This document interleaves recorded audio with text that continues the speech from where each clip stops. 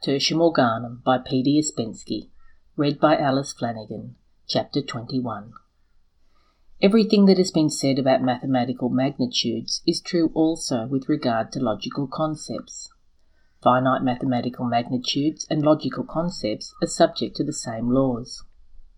We have now established that the laws discovered by us in the space of 3 dimensions and operating in that space are inapplicable, incorrect, and untrue in the space of a greater number of dimensions. And as this is true of mathematics, so is it true of logic. As soon as we begin to consider infinite and variable magnitudes instead of those which are finite and constant, we perceive that the fundamental axioms of our mathematics cannot be applied to the former class. As soon as we begin to consider infinite and variable magnitudes instead of those which are finite and constant, we perceive that the fundamental axioms of our mathematics cannot be applied to the former class. And as soon as we begin to think in other terms than those of concepts, we must be prepared to encounter an enormous number of absurdities from the standpoint of existing logic. These absurdities seem to us such because we approach the world of many dimensions with the logic of the 3-dimensional world. It has already been proven that to an animal, i.e. to a 2-dimensional being, thinking not by concepts but by perceptions, our logical ideas must seem absurd. The logical relations in the world of many dimensions seem equally absurd to us. We have no reason whatsoever to hope that the relations of the other world, or the world of causes, can be logical from our point of view. On the contrary, it may be said that everything logical is not of the other world, not noumenal, but phenomenal. Nothing can be logical from our standpoint there. All that is there must seem to us as a logical absurdity, nonsense. We must remember that it is impossible to penetrate there with our logic. The relation of the general trend of the thought of humanity toward the other world has always been highly incorrect. In positivism, men have denied that other world altogether.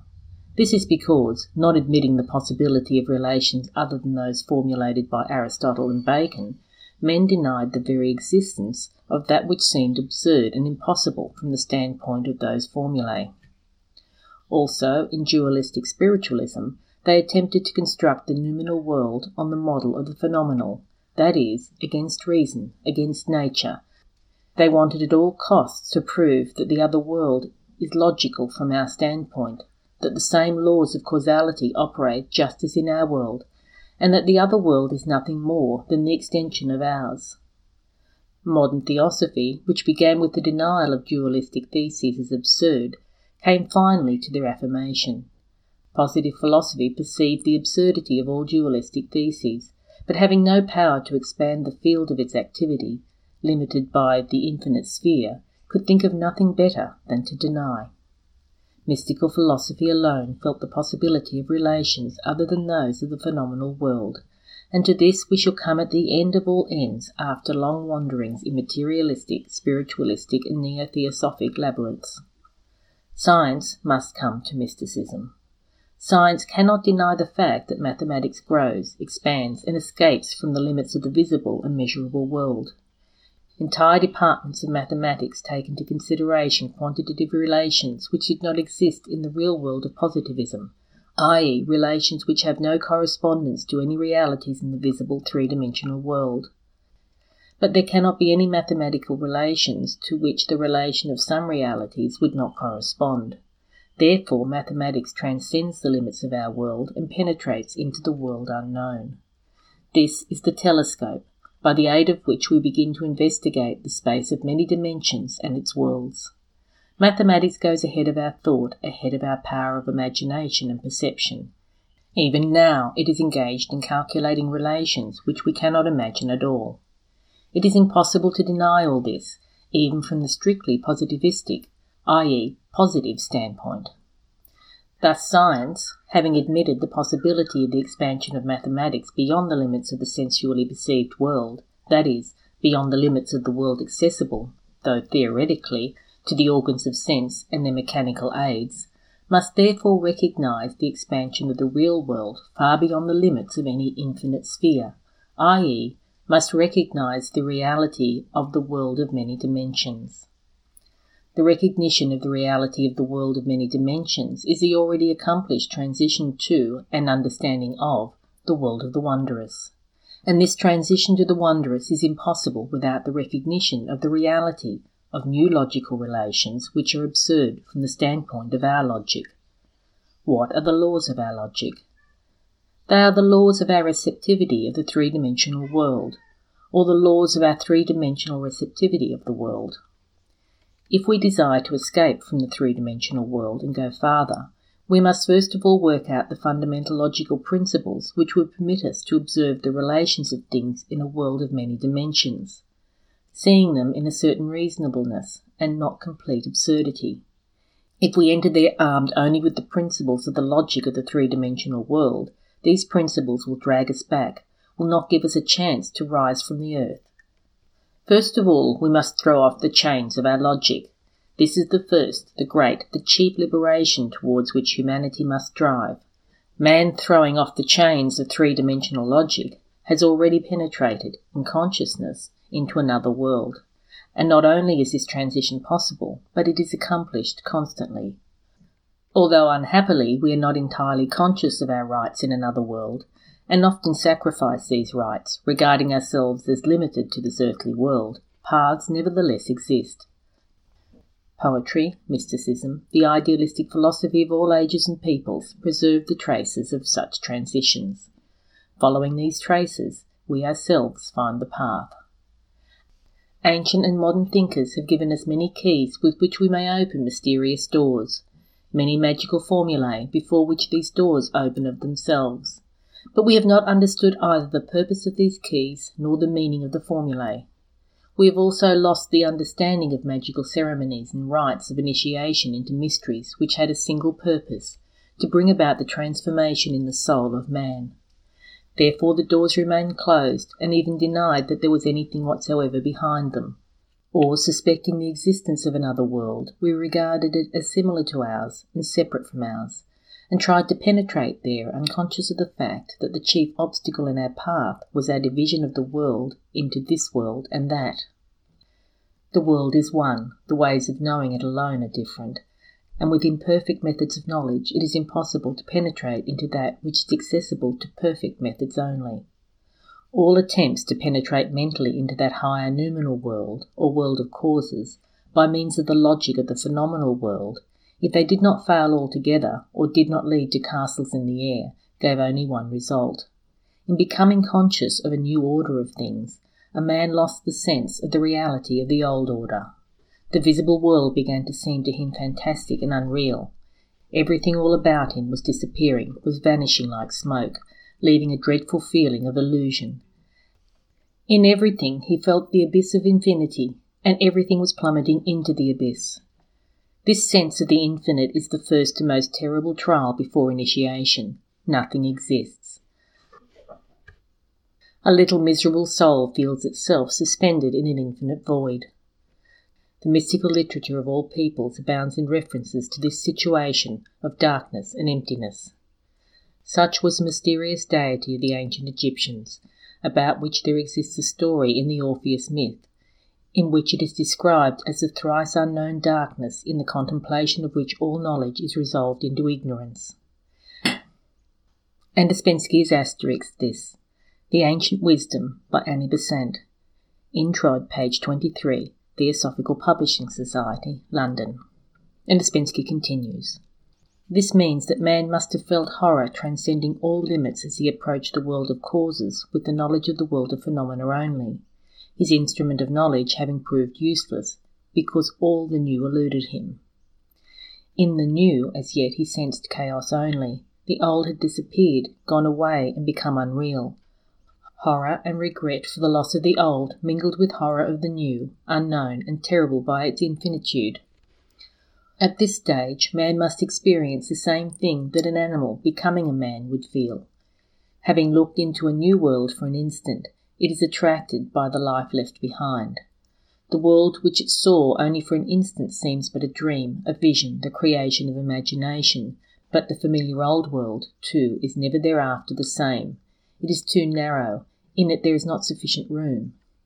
The awakening consciousness can no longer live the free life of the beast. Already it knows something different, it hears some voices, even though the body holds it.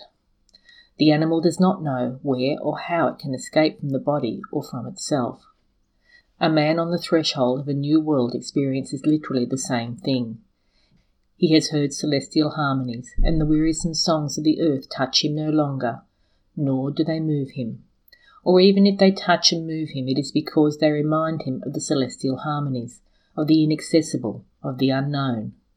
He has experienced the sensation of an unusual expansion of consciousness, when everything was clear to him for a moment, and he cannot reconcile himself to the sluggish earthly work of the brain.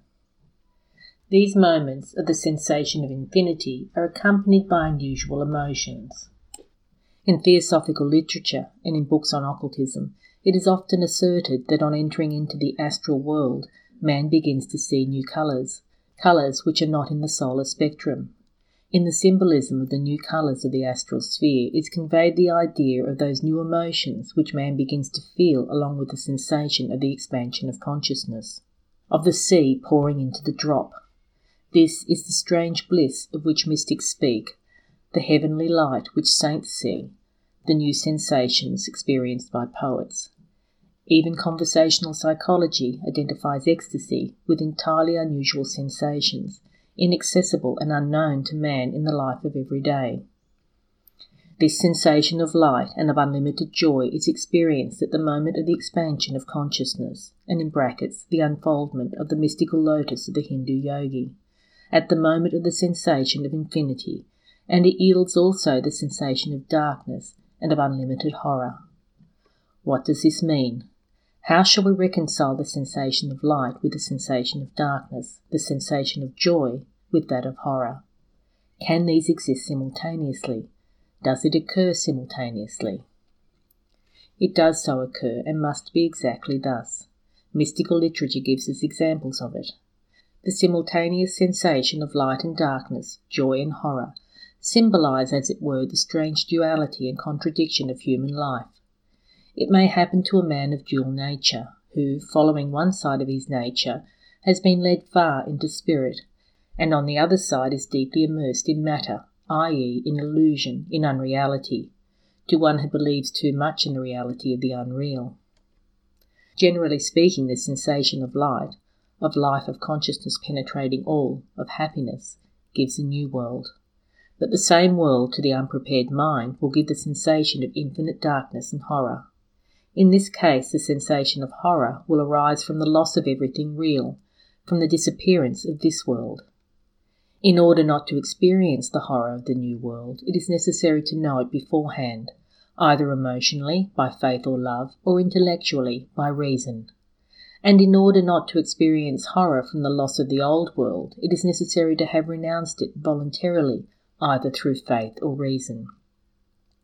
One must renounce all the beautiful, bright world in which we are living. One must admit that it is ghostly, phantasmal, unreal, deceitful, illusionary, maiavic. One must reconcile oneself to this unreality, not be afraid of it, but rejoice at it. One must give up everything. One must become poor in spirit, i.e., make oneself poor by the effort of one's spirit. This most profound philosophical truth is expressed in the beautiful evangelical symbol, "Blessed are the poor in spirit, for theirs is the kingdom of heaven." These words become clear in the sense of a renouncement of the material world only. Poor in spirit does not mean poor materially, in the worldly meaning of the world, and still less does it signify poverty of spirit. Spiritual poverty, this is the renouncement of matter. Such poverty is his when a man has no earth under his feet, no sky above his head. And in italics, foxes have holes, and birds of the air have nests, but the Son of Man hath not where to lay his head.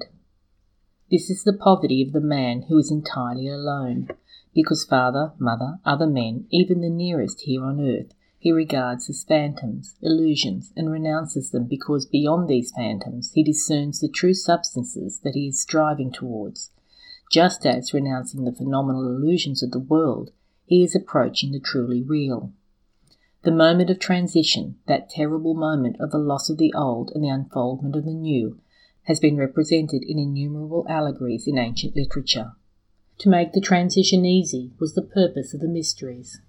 In India, in Egypt, in Greece, special preparatory rituals existed, sometimes merely symbolical, sometimes real, which actually brought a soul to the very portals of the new world and opened these portals at the moment of initiation. But no outward rituals and ceremonies can take the place of self-initiation. The great work must have been going on inside the soul and the mind of man. But how can logic help a man to pass to the consciousness of the new and higher world?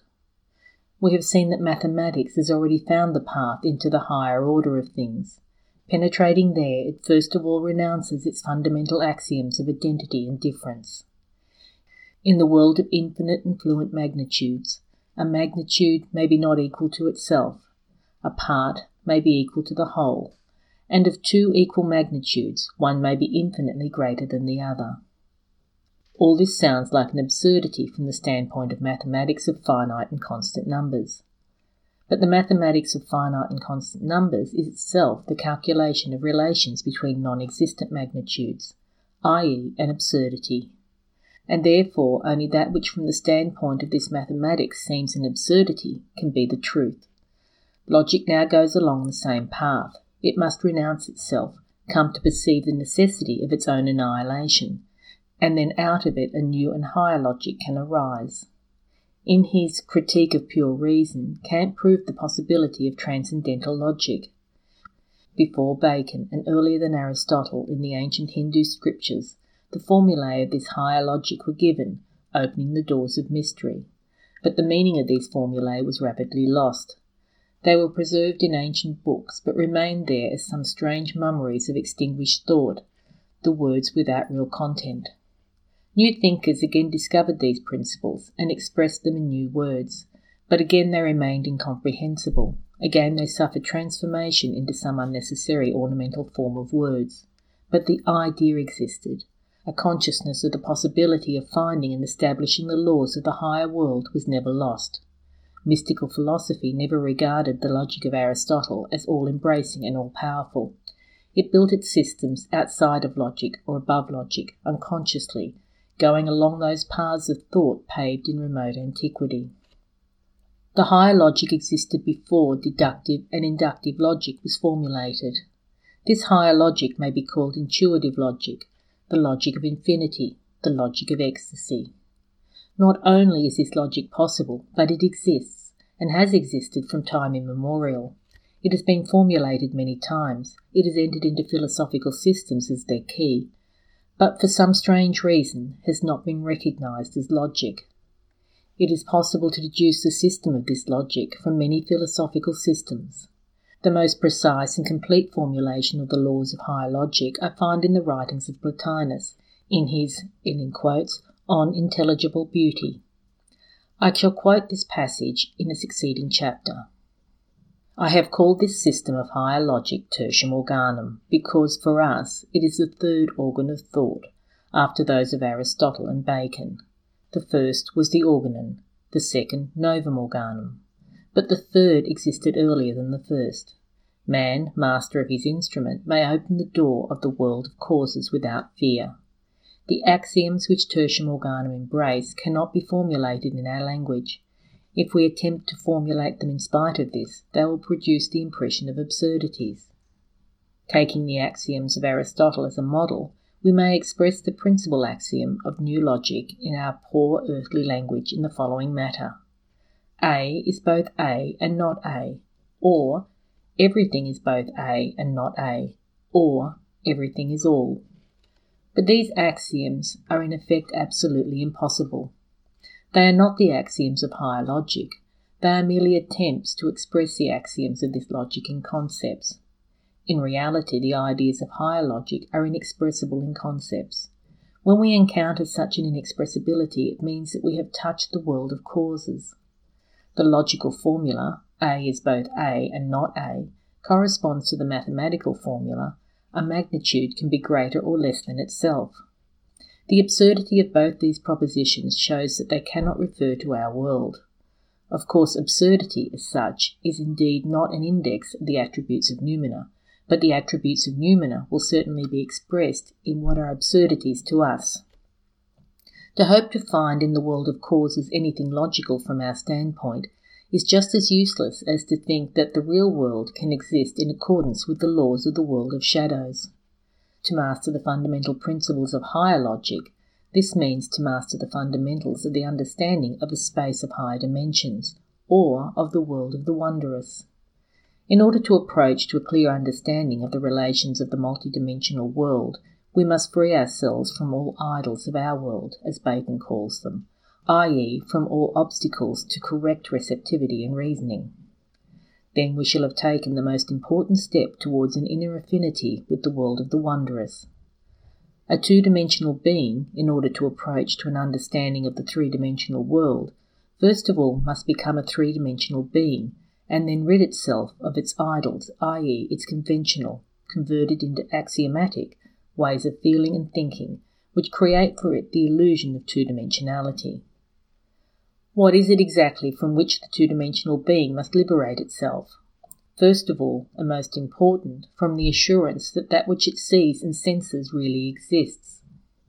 From this will come the consciousness of the incorrectness of its perception of the world, and then the idea that the real, new world must exist in quite other forms, new, incomparable, incommensurable with relation to the old ones.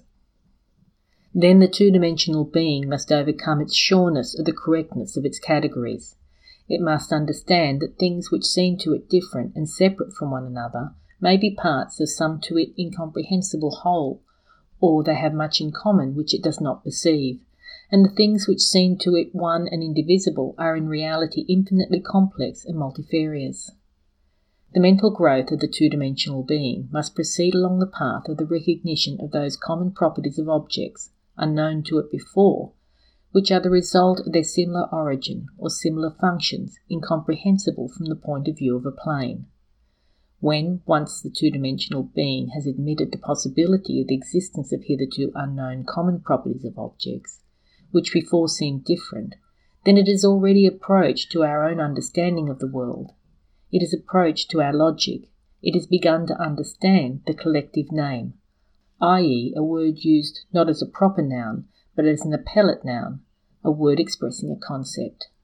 The idols of a two-dimensional being, hindering the development of its consciousness, are those proper nouns which it itself has given to all objects surrounding it.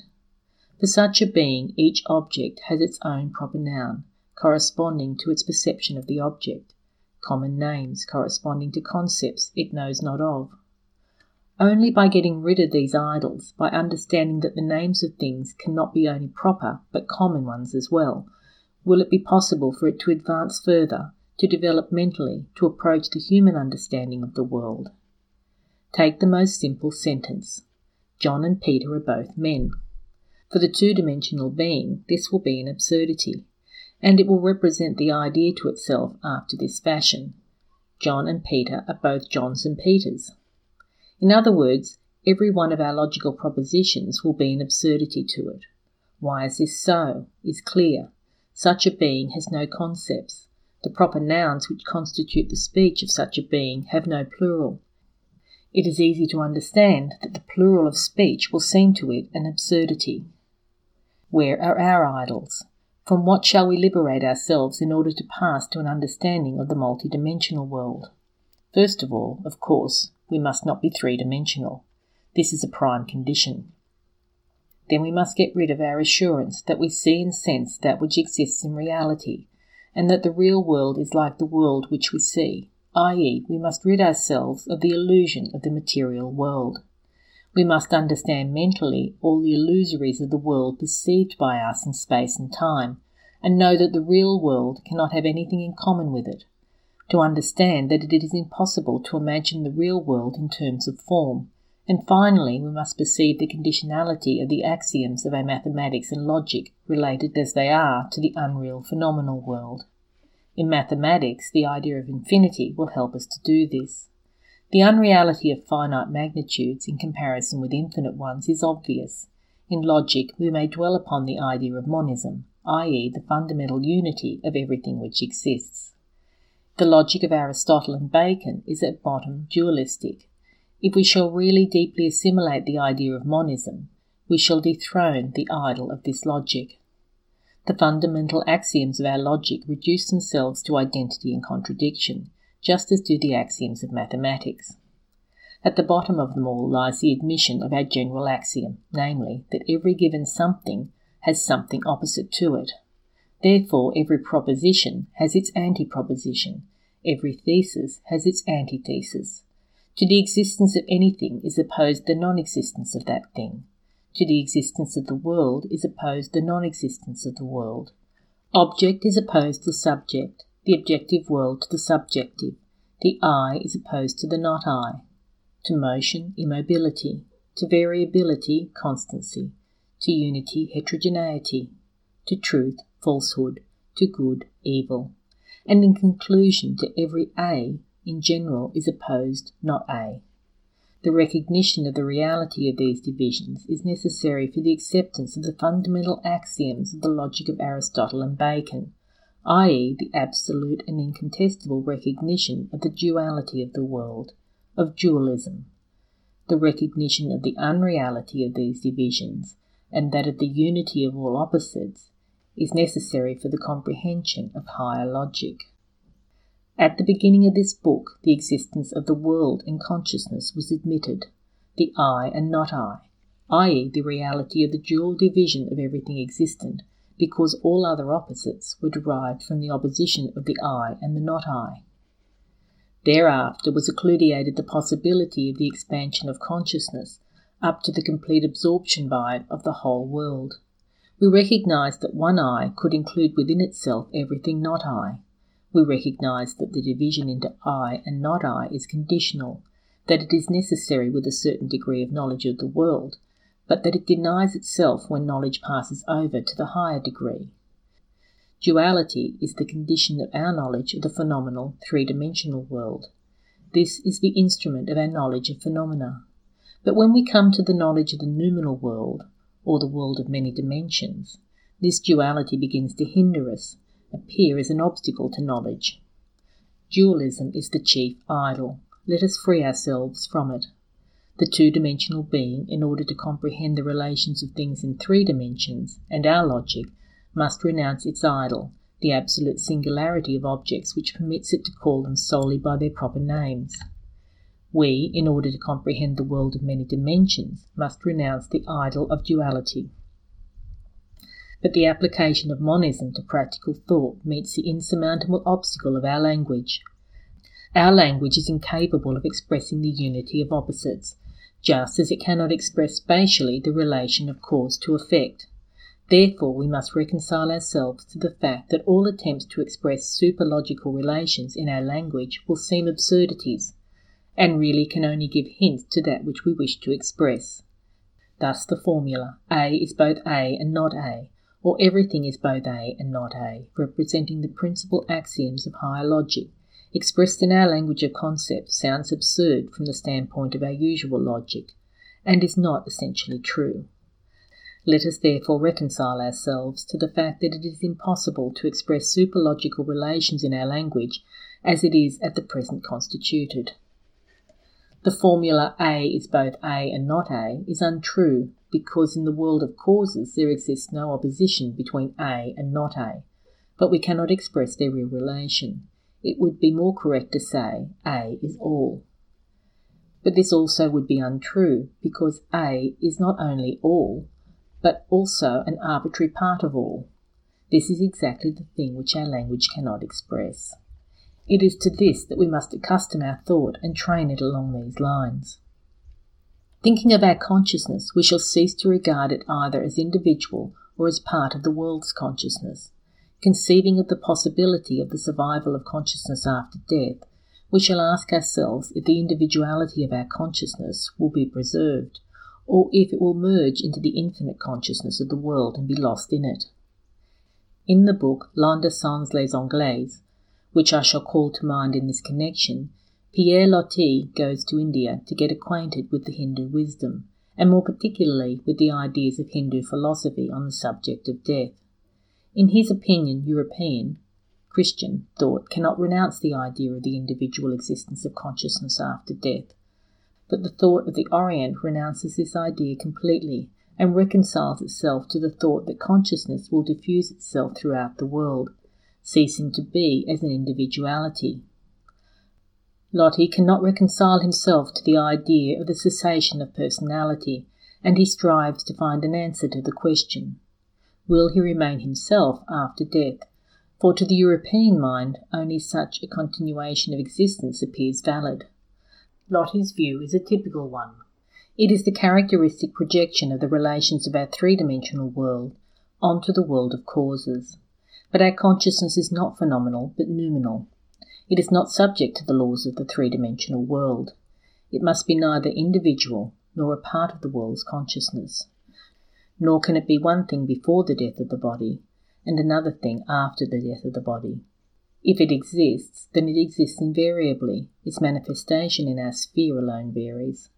As noumenon, it must embrace within itself all possibilities, be both A and not A, i.e. be simultaneously individual and a part of the world's consciousness, and the reflection of the entire consciousness of the world. We must understand that it cannot be this or another, but must be both this and another. Every individual consciousness is the reflection of the whole world's consciousness, and it cannot be a part of anything. We must train our thought to the idea that separateness and inclusiveness are not opposed in the real world, but exist together and simultaneously without contradicting one another. Let us understand that in the real world one and the same thing can be both a part and the whole, i.e. the whole, without changing, can be its own part. Understand that there are no opposites in general, that everything is a certain image of all. And then, beginning to understand all this, we shall grasp the separate ideas concerning the essentials of the noumenal world, or of the world of many dimensions in which we really live. In such case, the higher logic, even with its imperfect formulae, as they appear in our rough language of concepts, represents, in spite of this powerful instrument of knowledge of the world, our only means of preservation from deceptions. The application of this instrument of thought gives the key to the mysteries of nature, to the world as it is.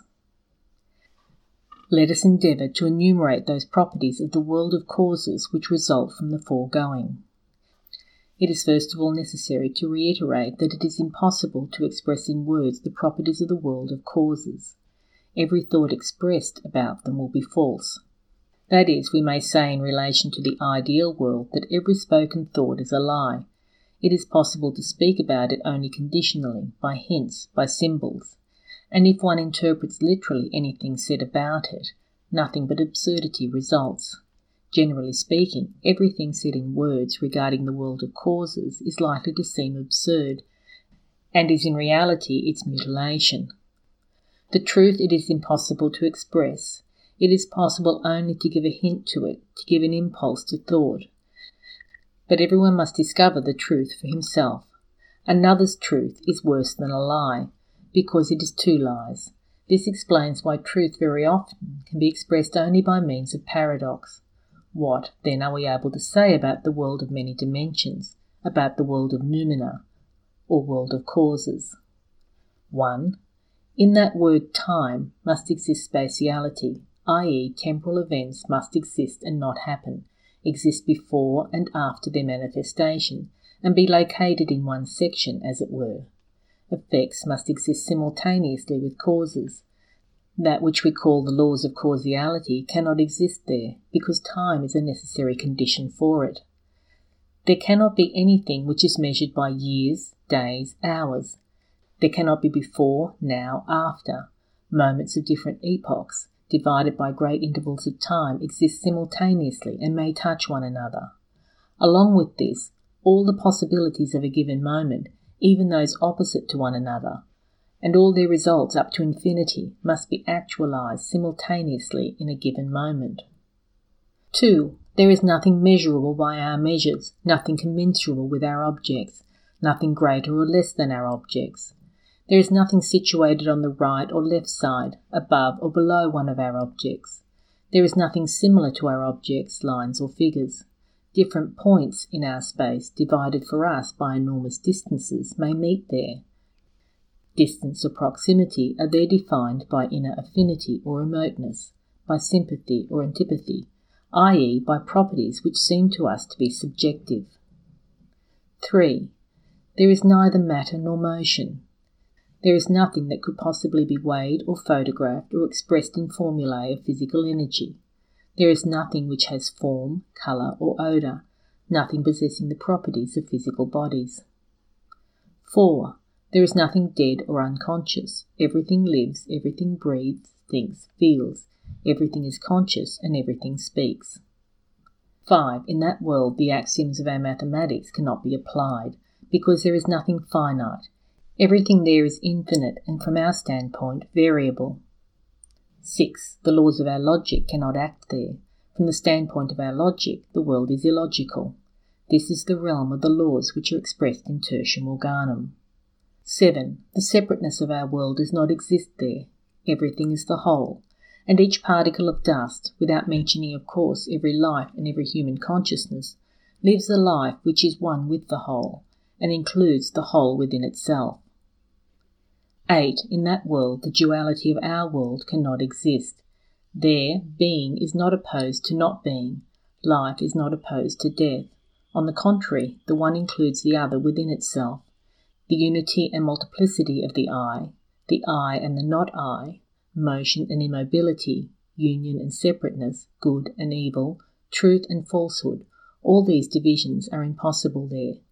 Everything subjective is objective, and everything objective is subjective. That world is the world of the unity of opposites. 9. The sensation of the reality of the world must be accompanied by the sensation of the unreality of this one. At the same time, the difference between real and unreal cannot exist there, just as the difference between subjective and objective cannot exist. 10. That world and our world are not two different worlds. The world is one. That which we call our world is merely our incorrect perception of the world. The world seen by us through a narrow slit. That world begins to be sensed by us as the wondrous, i.e. the something opposite to the reality of this world, and at the same time this, our earthly world, begins to seem unreal. The sense of the wondrous is the key to that world. End of chapter 21.